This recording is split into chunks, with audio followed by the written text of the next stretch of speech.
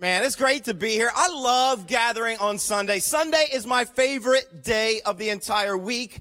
I mean, some of you might say it's Friday because you like Friday or Saturday, but Sunday for me, and let me tell you why. Because I love to see you.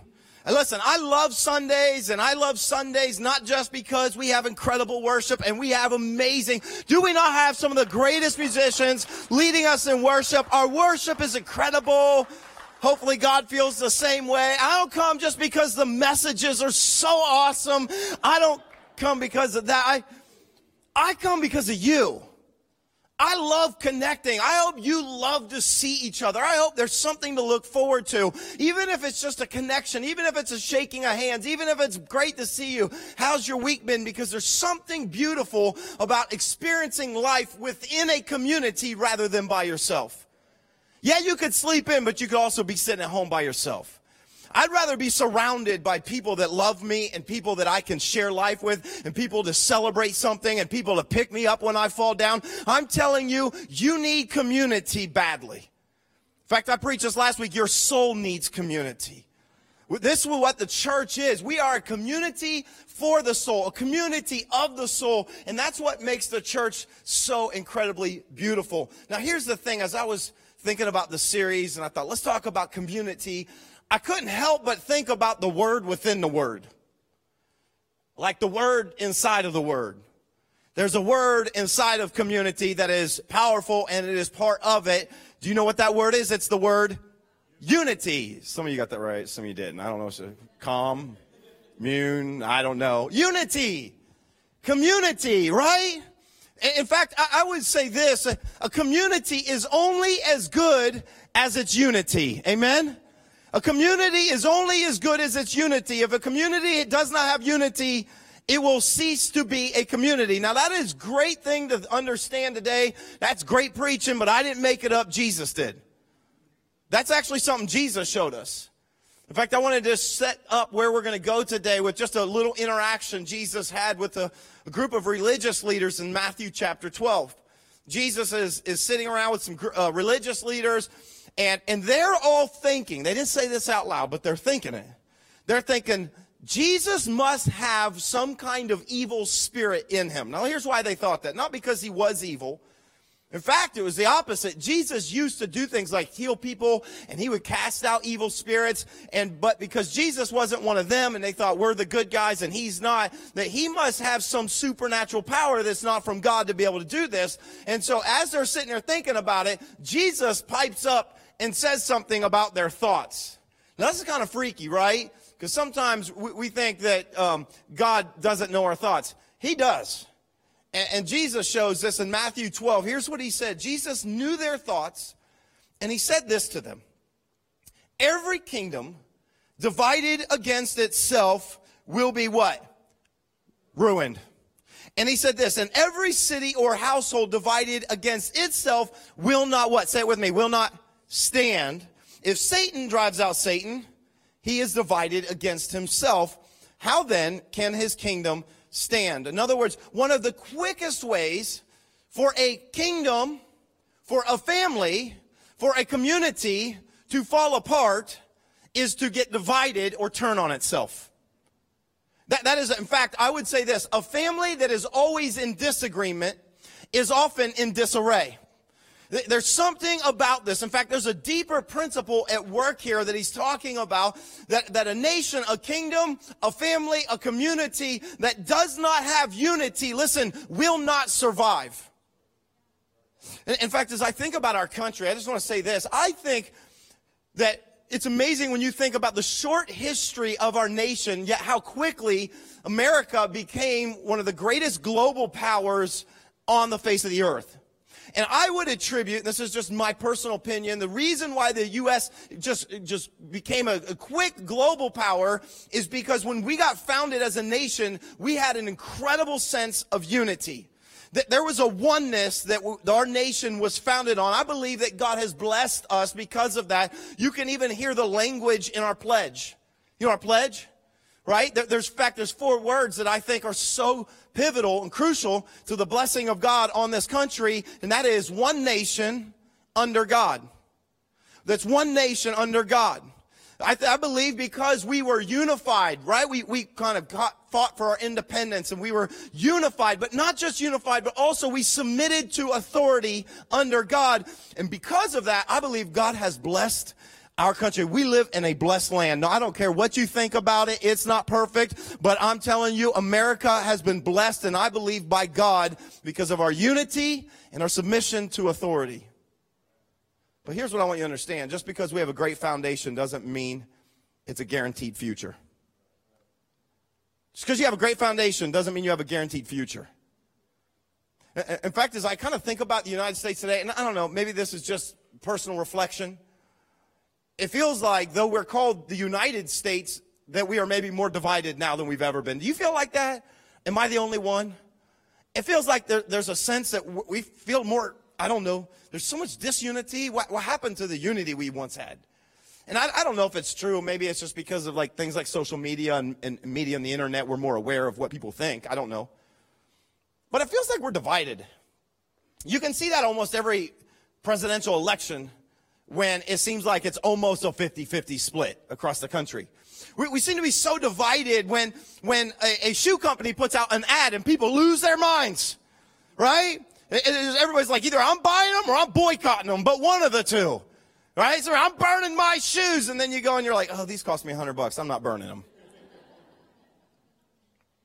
Like, we're crazy. Like, we are so divided, it feels like, politically, left and right. Which are you? You ever notice that there's no middle ground anymore? You're either way over here, you're way over here, and we can't even find middle ground. In fact, that's the problem at Capitol Hill in Washington, is that nobody will come together. Everybody's talking at each other. No one's listening to each other. No one's coming together. There's no joining together for the greater good. Everybody's got their own agenda, their own purpose, their own, and so we're so divided. You see this so much. I mean, immigration reform is characterized as racial profiling. Religion today in our world is being blamed for all terrorism. Like the people, I like to say, the people that preach tolerance the most, if I could be honest, are the most intolerant. Like it just seems like we're so divided, we can't even come together and be unified. And I would just say we need to, as a nation, this is what scares me, is just because we have a great foundation doesn't mean we have a guaranteed future.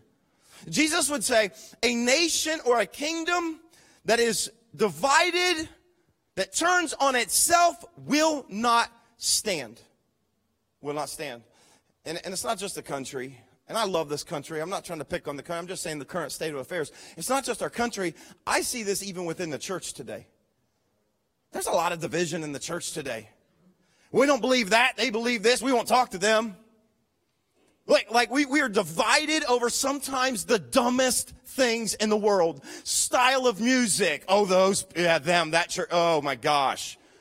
They're traditional. They're forward. They're this. They've got instruments. They don't. I've seen church splits over the craziest things. In fact, you want to know the quickest way to create disunity in a church? Have a church vote. Well, I like the old days when I used to put in my vote. We don't like those days. You know why? Because we come together and we can vote on the color of the paint on the walls, but 53% of them get their way, 47% leave mad. I'm not going to church. They paint them walls that color. Dude, I've seen people leave the church over the craziest thing. I'm not joking. Like, when we bought our facility in Lithopolis, and then we kind of wanted to update it to be us, and we took pews out and put chairs in, people got mad. We painted the ceilings so they weren't stark white, and we made them dark. People got mad, and they left the church. People will leave a community over the smallest, and I would say sometimes dumbest things at all. And most of the time, why we end up leaving is because we got offended or we don't like change. She said that to me. Shoot, I'll just go someplace else. I don't pick up my toys, and I'll just go play by myself. We're not kids, right? I mean, can we? Well, like, I've seen this, and this, people don't, I don't like change. My church is getting too big, or it's just, I don't like it when we expand, or I don't like it when we do this, and we've lost a sense of unity. It's sad to me, because I think if there's any picture of a community on this earth that should represent unity, it's the church. If there's any group of people on the face of the planet that is a group that would have the heart of Jesus, that would welcome people of all different backgrounds, people that look different than us, people that make less money, more money than us, that would say, you're broken, you're addicted, you come on in, you come be a part. Hey, it should be the church. The world should be looking at the church saying, I don't know what it is, and I'm not sure I like and believe in this God, but they've got something. And that something is unity. If you don't have unity, you don't have community. That's what Jesus said. And I think the real problem today, if I could just be honest, I think is that we have somehow, as a people, we have lost the ability to disagree and a heart of unity. You ever notice, we can't even disagree anymore today civilly. Nobody does. If you don't think the way I think, then I just unfollow you. We cannot even, as the old phrase says, agree to disagree. That doesn't happen anymore. We can't have a civil conversation. That's why we say don't talk about two subjects, religion and politics. Why? Because we can't even agree to disagree. We hold it personal. I can't hang out. I can't talk to them. They think this. They go to that church. They do this. We have lost the ability to disagree. And I believe ultimately we've lost the heart of unity. It doesn't matter anymore. You know what matters? My way. My thinking, my stuff, me. Well, I want to flip that on its end today. I want to talk about how do we keep unity in the church. And here's what I want you to understand. You have a responsibility in this. How do we keep unity in the church? One little sentence that I want you'd write this down. I want you to get this in your head. I want this one phrase to plague you for this whole entire week. And that is this: unity is on me. Unity is on me. I want all of you to say it out loud with me. Join me in Lancaster. Say it with me. Unity is on me. Say it like you actually mean it. Unity is on me. Now turn to somebody next to you and look at them and say, unity is on me, not you. See, you are tempted. You're like, unity's on you. Unity is on me. See, we don't think this. Oh, no, it's her fault. He said that. I'm mad because they never. He always. No. You got to stop looking around you. We all need to stop looking around us. We need to embrace the fact that the only way we can have unity as a community is if we recognize that unity is on me. It's up to me.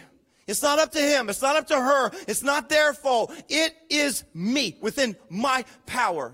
And unity is an interesting thing. You can't force it. You can't make it. You're like, okay, we're going to unity. Everybody, let's hold hands and let's unity. You can't make unity. You can't make it come in your family. You can't make it come at work. You can't make it. Unity is something that follows. And here's the thing.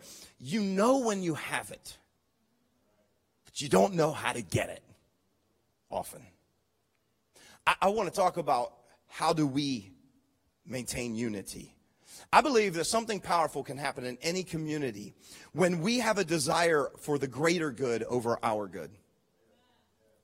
When I care about the greater good over my good, when I care about the church as a whole over what the church is doing for me, when I care about this community, this family, hey, think about it in your own world. When I care more about what's best for the family than what's best for me, then you can have unity. Unity comes when we take ownership and we recognize the greater good is more important than my good. Now, I want to read to you something that the Apostle Paul wrote in Ephesians chapter 4. So if you got a Bible with you, I want you to go there because I want to put some handles on this today.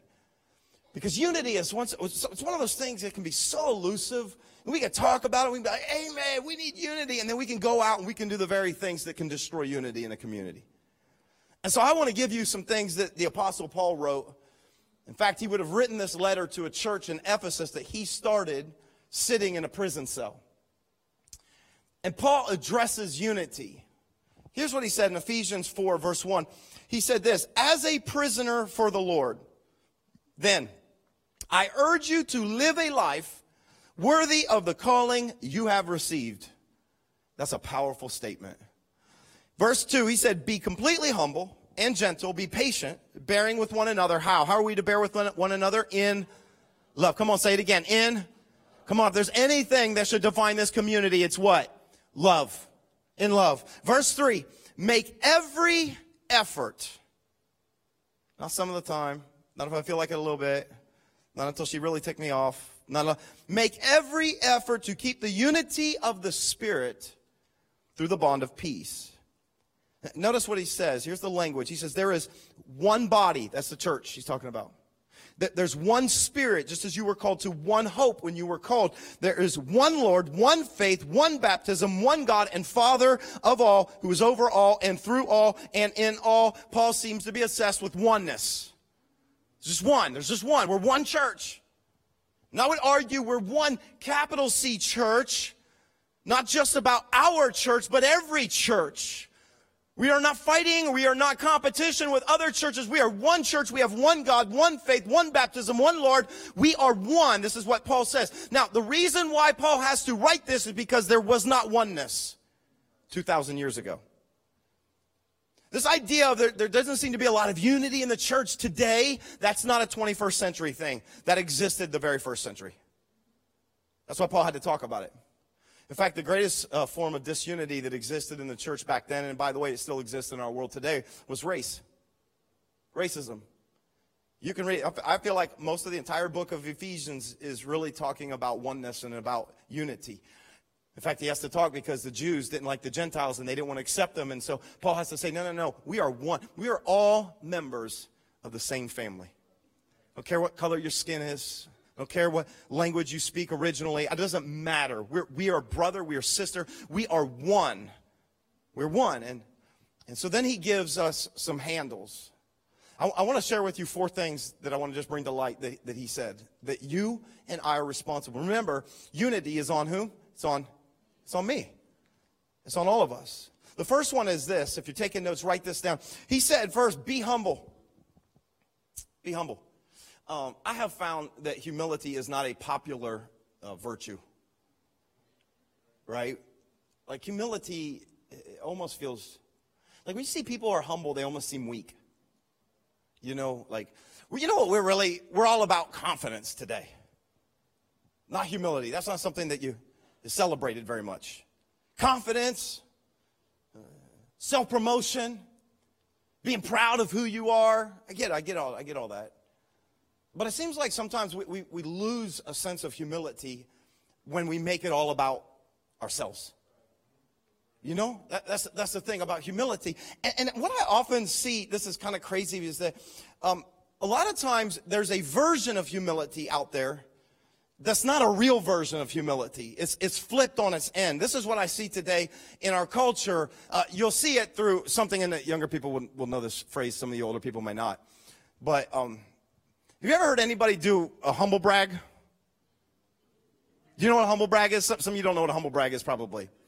A humble brag is when you put something out there that makes you look humble and kind of is self-deprecating. Oh, no, I'm not that great, but you know. But really what you want is attention. That's what a humble brag is. I don't know if you've ever seen this or you know people that do it. I came across like a couple tweets from some celebrities that would fall into this category of a humble brag. Let me read you just a couple of them. This is a celebrity. I won't give this person's name. This person said, I just did something very selfless. But more importantly, it was genuine. And I know it means a lot to the person in the long run. Hashtag so worth it. Thank you for announcing that to us, that you did something selfless. You get it? That's a humble brag. Like I just want you to know how selfless I am. That's it. Okay, here's another one. This one girl, she tweeted this. I was recognized a jagillion times today. Even 2 casting directors said they were fans. Hashtag this never happens. That's a humble brag. Now it's not just celebrities, okay? Sometimes we do it and we don't even realize it.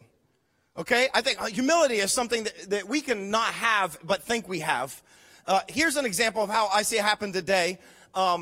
It's kind of like when people want to just thank you to social media, put their positivity out in this world so that they can promote change. And so they post this beautiful picture of themselves just standing on there looking off into the distance. And they, you get a nice, hey, can you take this picture of me or whatever? And they get this picture of themselves. And then they're posting out there about how, hey, listen, I'm just trying to put my vibes out there because I just want us all to get along. And I'm just trying to help. And don't look at me, but all this. But here's a good picture of me. Make sure it's the right light and the right angle. And I took 15 pictures to make sure I get the right one to put out there because I want to put the positivity out there. No, you don't. You want more followers. No, seriously. That's all. My favorite one is this, like when people will sometimes even brag on God with the selfies. Do you know what I'm talking about? Like when they're talking about the beauty that God has made and they take a picture of themselves with the sunset behind them and you can't see the sunset because all you can see is their head in the picture, but they're in there talking about, man, the heavens declare the glory of God, the skies declare his handiwork. You know what I'm talking about? But it's like, I can't even see it because your head's so freaking big.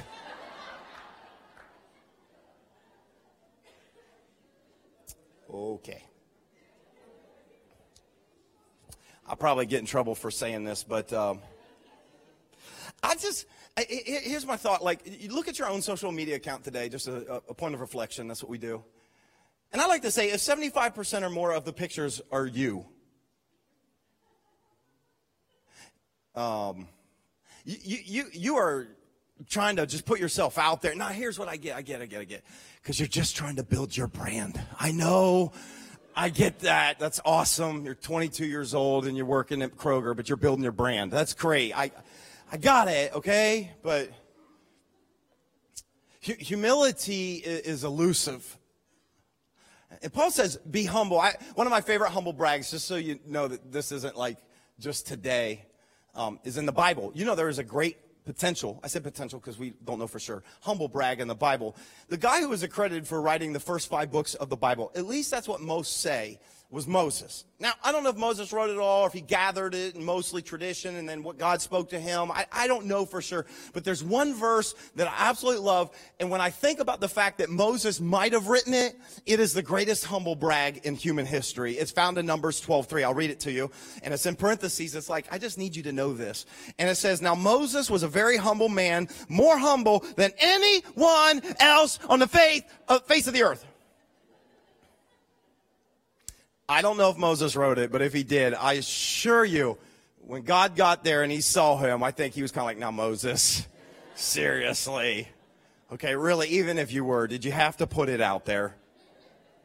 Okay? I think humility is kind of about how you see yourself and ultimately how you see others. It's learning to see ourselves in the right light. And I know that we're all about, working hard and getting somewhere, promoting, and I just want to get to this place, and you achieve that, and I get all that. But when it comes to relationships, that same attitude can be the very thing that causes detriment and can bring disunity. That's why Paul wrote these words. Let these words just kind of like marinate in your heart today. Philippians 2, verses 3 and 4. Paul said this, do nothing out of selfish ambition or vain conceit. Wow, if that doesn't talk to today. Rather in humility, here's humility, value others how? Above yourselves. This is humility. This is not pretending to be humble. It's not, oh, don't look at me. It's an actual practice of valuing others above yourselves. He goes on to say, not looking to your own interest, but each of you to the interest of others. Be humble, Paul says. How do I do that in a community? It's when I recognize that the person sitting next to me, and the person I see in the parking lot, and the person I'm in small group with, and the person I serve with is more valuable than I am. They're not, but you see it that way. When you elevate them, when you say, I'm all about encouraging, I don't make it about me. Well, I wanted to serve at that service. Well, I wanted this post. Well, I wanted to be the leader. Well, I wanted to be this. Listen, that's not humility. And it creates division. It's when we elevate others. And by the way, if we would do this in our marriages, it would change things. I think one of the things that causes marriages maybe to crack the most is selfishness. And so Paul says, listen, part of making every effort to keep the unity of the Spirit, he says, be humble. Be humble. All right? Let me give you a second one. Here's what he said. Paul said this, Also, be gentle. Be gentle. Now, it's kind of an odd one. Be gentle. I don't think some of us are very good at being gentle, especially guys.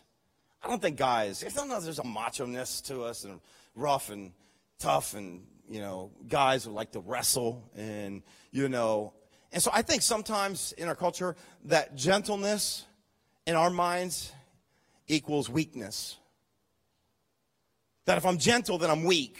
I got to be strong. I got to take care of it. I'll handle the matter. I'll tell them. I'll do this. And we don't even realize that sometimes the way we come across in relationships, the way we are with people can be so damaging that could be completely different if we were just gentle with them. How do we be gentle in a community? It's about how you talk to one another. You see them with respect and value. It's not about being rude. It's about treating people with respect. And I know there's some that are like, well, shoot, I'm just direct. I just tell it like it is. I'm just direct. No, you're not direct. You're a jerk. Can I say this? Direct people are jerks. At least in the way we think about direct. You can be direct, but you can also do it gentle. You can have to confront somebody with something. You can do this in your home. But you can do it with a nature that is gentle. Oh, by the way, in case you think this is like, what's the big deal? It's being gentle. In case you think that, you do realize that gentleness is one of the fruit or the result of the Spirit of God working in your life. So when you see somebody that's not gentle and they just leave a wake of people behind them, I start to question and wonder whether or not the Spirit of God is really inside of them. Gentleness. In fact, let me ask this question. Parents, are you gentle with your kids?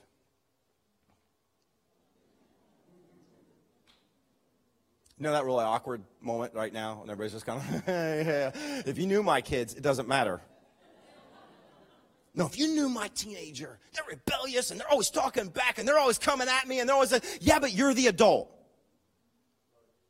So we're called to treat them with gentleness. Not to match their level of, but to treat, you can discipline with gentleness.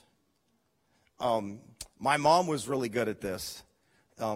She would, when I get in trouble, and it happened weekly, sometimes daily, I would get sent to their room, and then I would they made me wait for a real long time. It was a psychological punishment before the real punishment.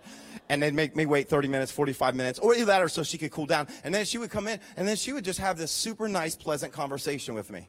Hey, do you know what you did wrong, son? Well, yeah, I kind of did. Oh, yeah, you got it. Why is this bad? She'd have the whole conversation. It was so great. We hug it out. Like, oh, we're good. And then she'd turn around, hold the bed. That was the only moment she wasn't gentle. But all the rest of it, but there's a way, parents, that we are to be gentle and even disciplined in dealing with our kids, right? Because Proverbs 15:1 says that a harsh, or says that gentleness turns away wrath. But a harsh word stirs up anger. It stirs it up. We don't realize that we can create more animosity when we respond sometimes, or we talk to people in a harsh way. So we need to be gentle when we deal with people. I like to say it this way. What you say doesn't matter as much as how you say it. You can be completely wrong and be dead wrong, or right and be dead wrong in how you say it. Well, no, I'm right. Yeah, but you screwed it all up because of how you said it. You can be completely right and dead wrong. What you say doesn't matter near as much as how you say it. In fact, I think one of the greatest examples of this was Jesus. And let me give you the example. And here's what you look for in your life when you think about being gentle. It was said about Jesus that he was full of truth. I'm going to tell you the truth. But he was also full of grace. Full of truth and grace. Sometimes we can be full of truth, but we have no grace for each other. And sometimes we can just be all grace and not speak the truth. We need both. It's funny because we joke about this in our family. My oldest daughter often says this because we'll talk about how Jesus was full of truth and grace, and then it would be like, which one are you? And she always like to say, she'll like, I'm truth. I just tell it like it is. And she'll always say, my boyfriend, her boyfriend's grace. He's loving, forgiving. She's like, I don't care. I'm going to tell you, he's a jerk. She's a this, and a that. She don't tell the person. She just said, you know what I'm saying? She just thinking it. And so we always joke, are you truth or are you grace? The real thing of what we want to be or strive to be is full of truth and grace. Sometimes in a community, we're going to have hard conversations, and that's part of being in a community where we hold each other accountable so that we all go in the right direction. But you can do it in gentleness, okay? You can do it with love, all right? So be humble, be gentle. The third one he said was this, be patient. How many of you, for you, patience is super hard to come by? Raise your hand. Come on, I said raise your hand. Hurry up, raise your hand. I'm not patient.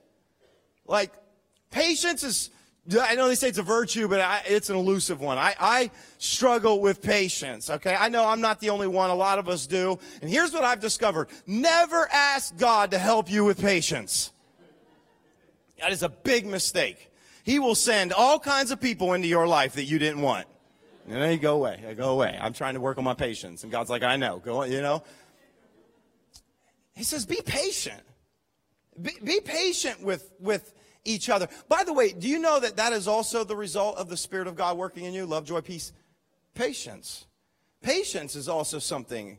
And I find that today it's really hard to be patient because we live in a culture, a society that is all about now, not waiting. Like it's hard to be patient with others because we're not even patient with ourselves.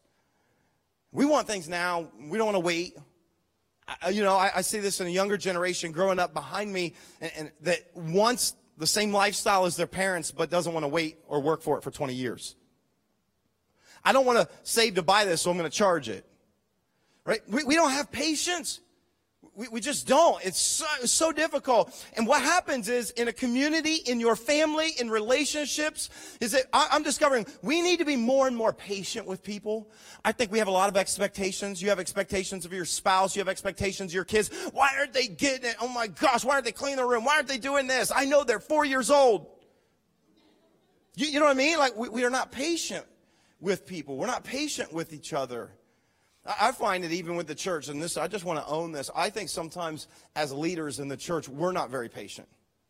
I can sometimes not be patient. Like in my mind, like I think, why does this person keep struggling with this? I've preached about it 3 times already.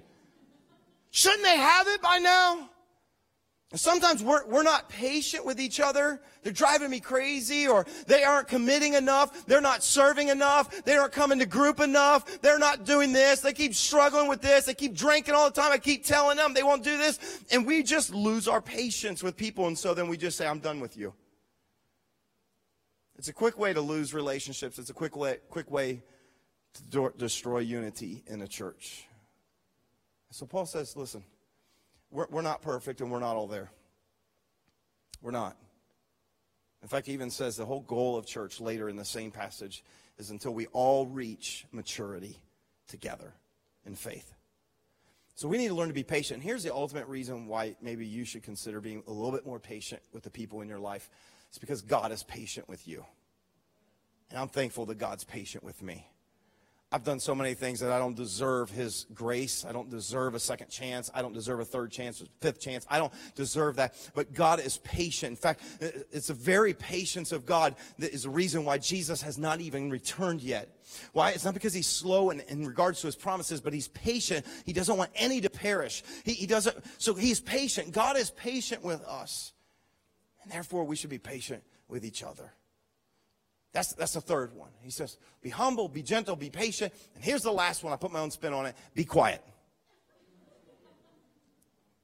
Be quiet.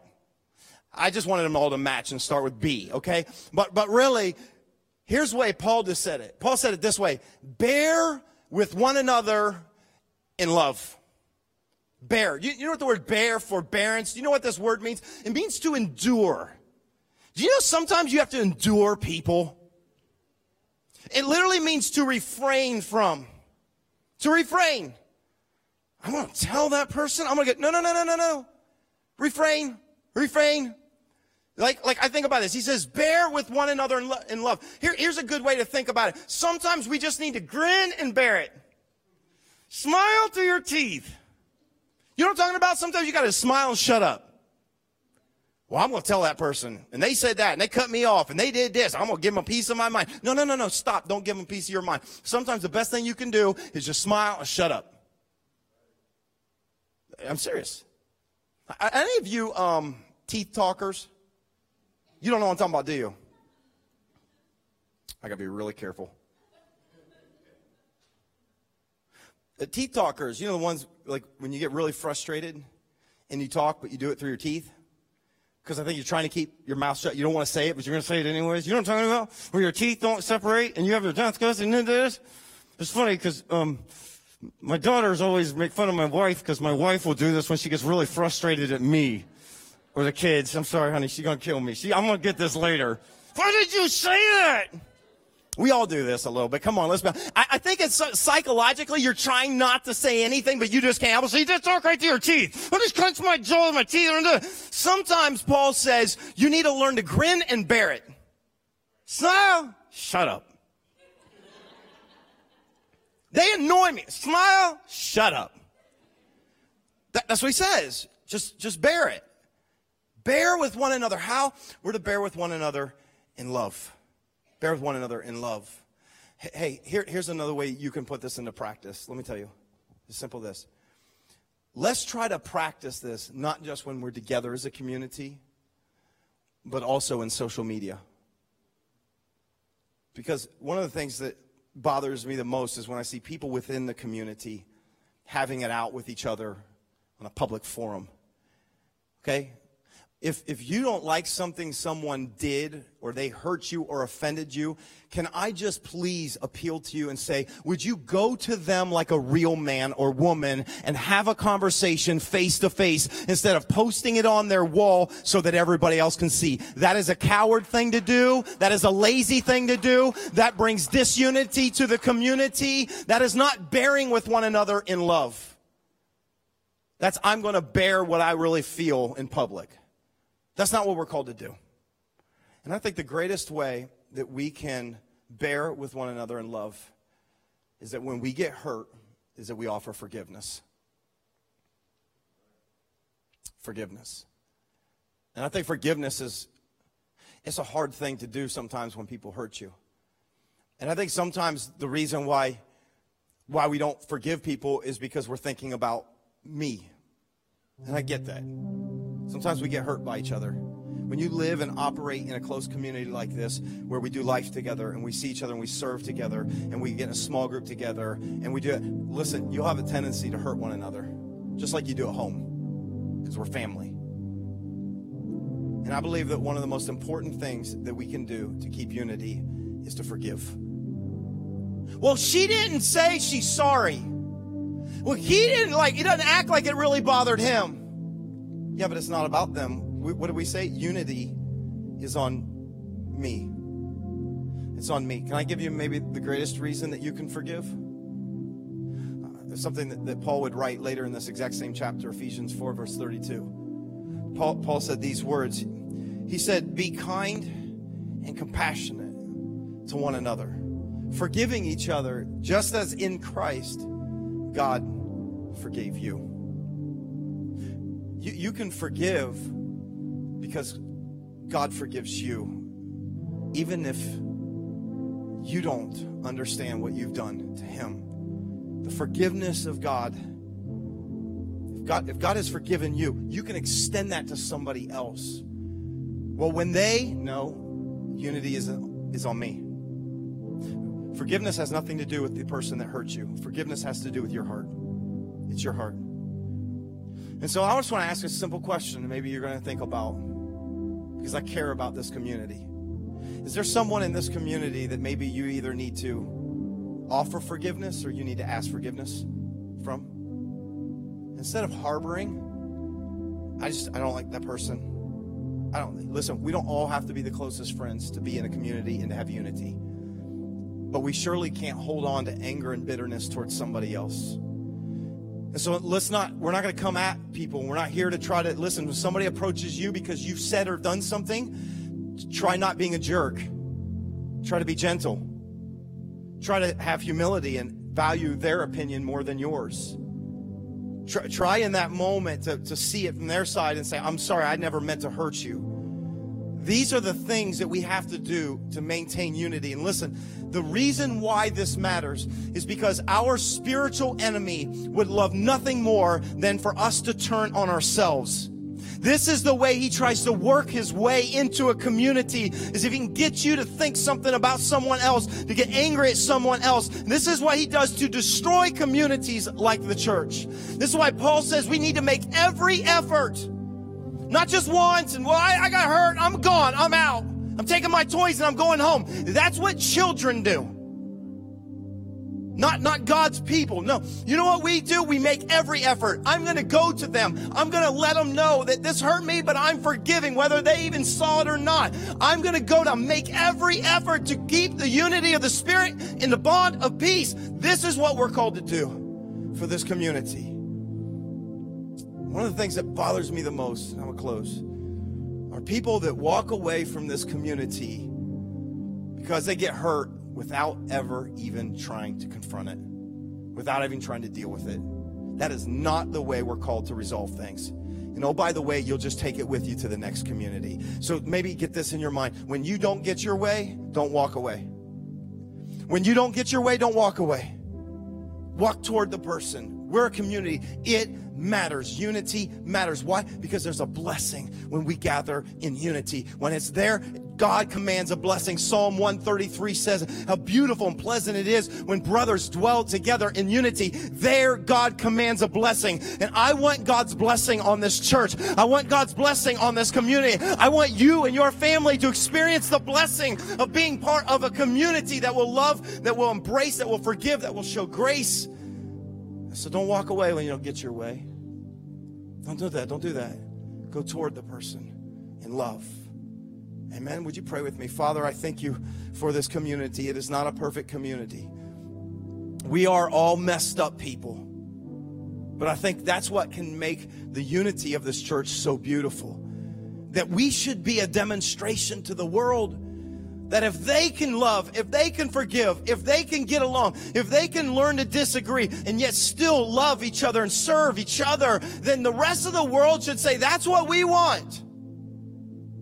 So God, I pray that you would just, by your Spirit, you would prompt us, Lord, if there's something in our heart we need to check.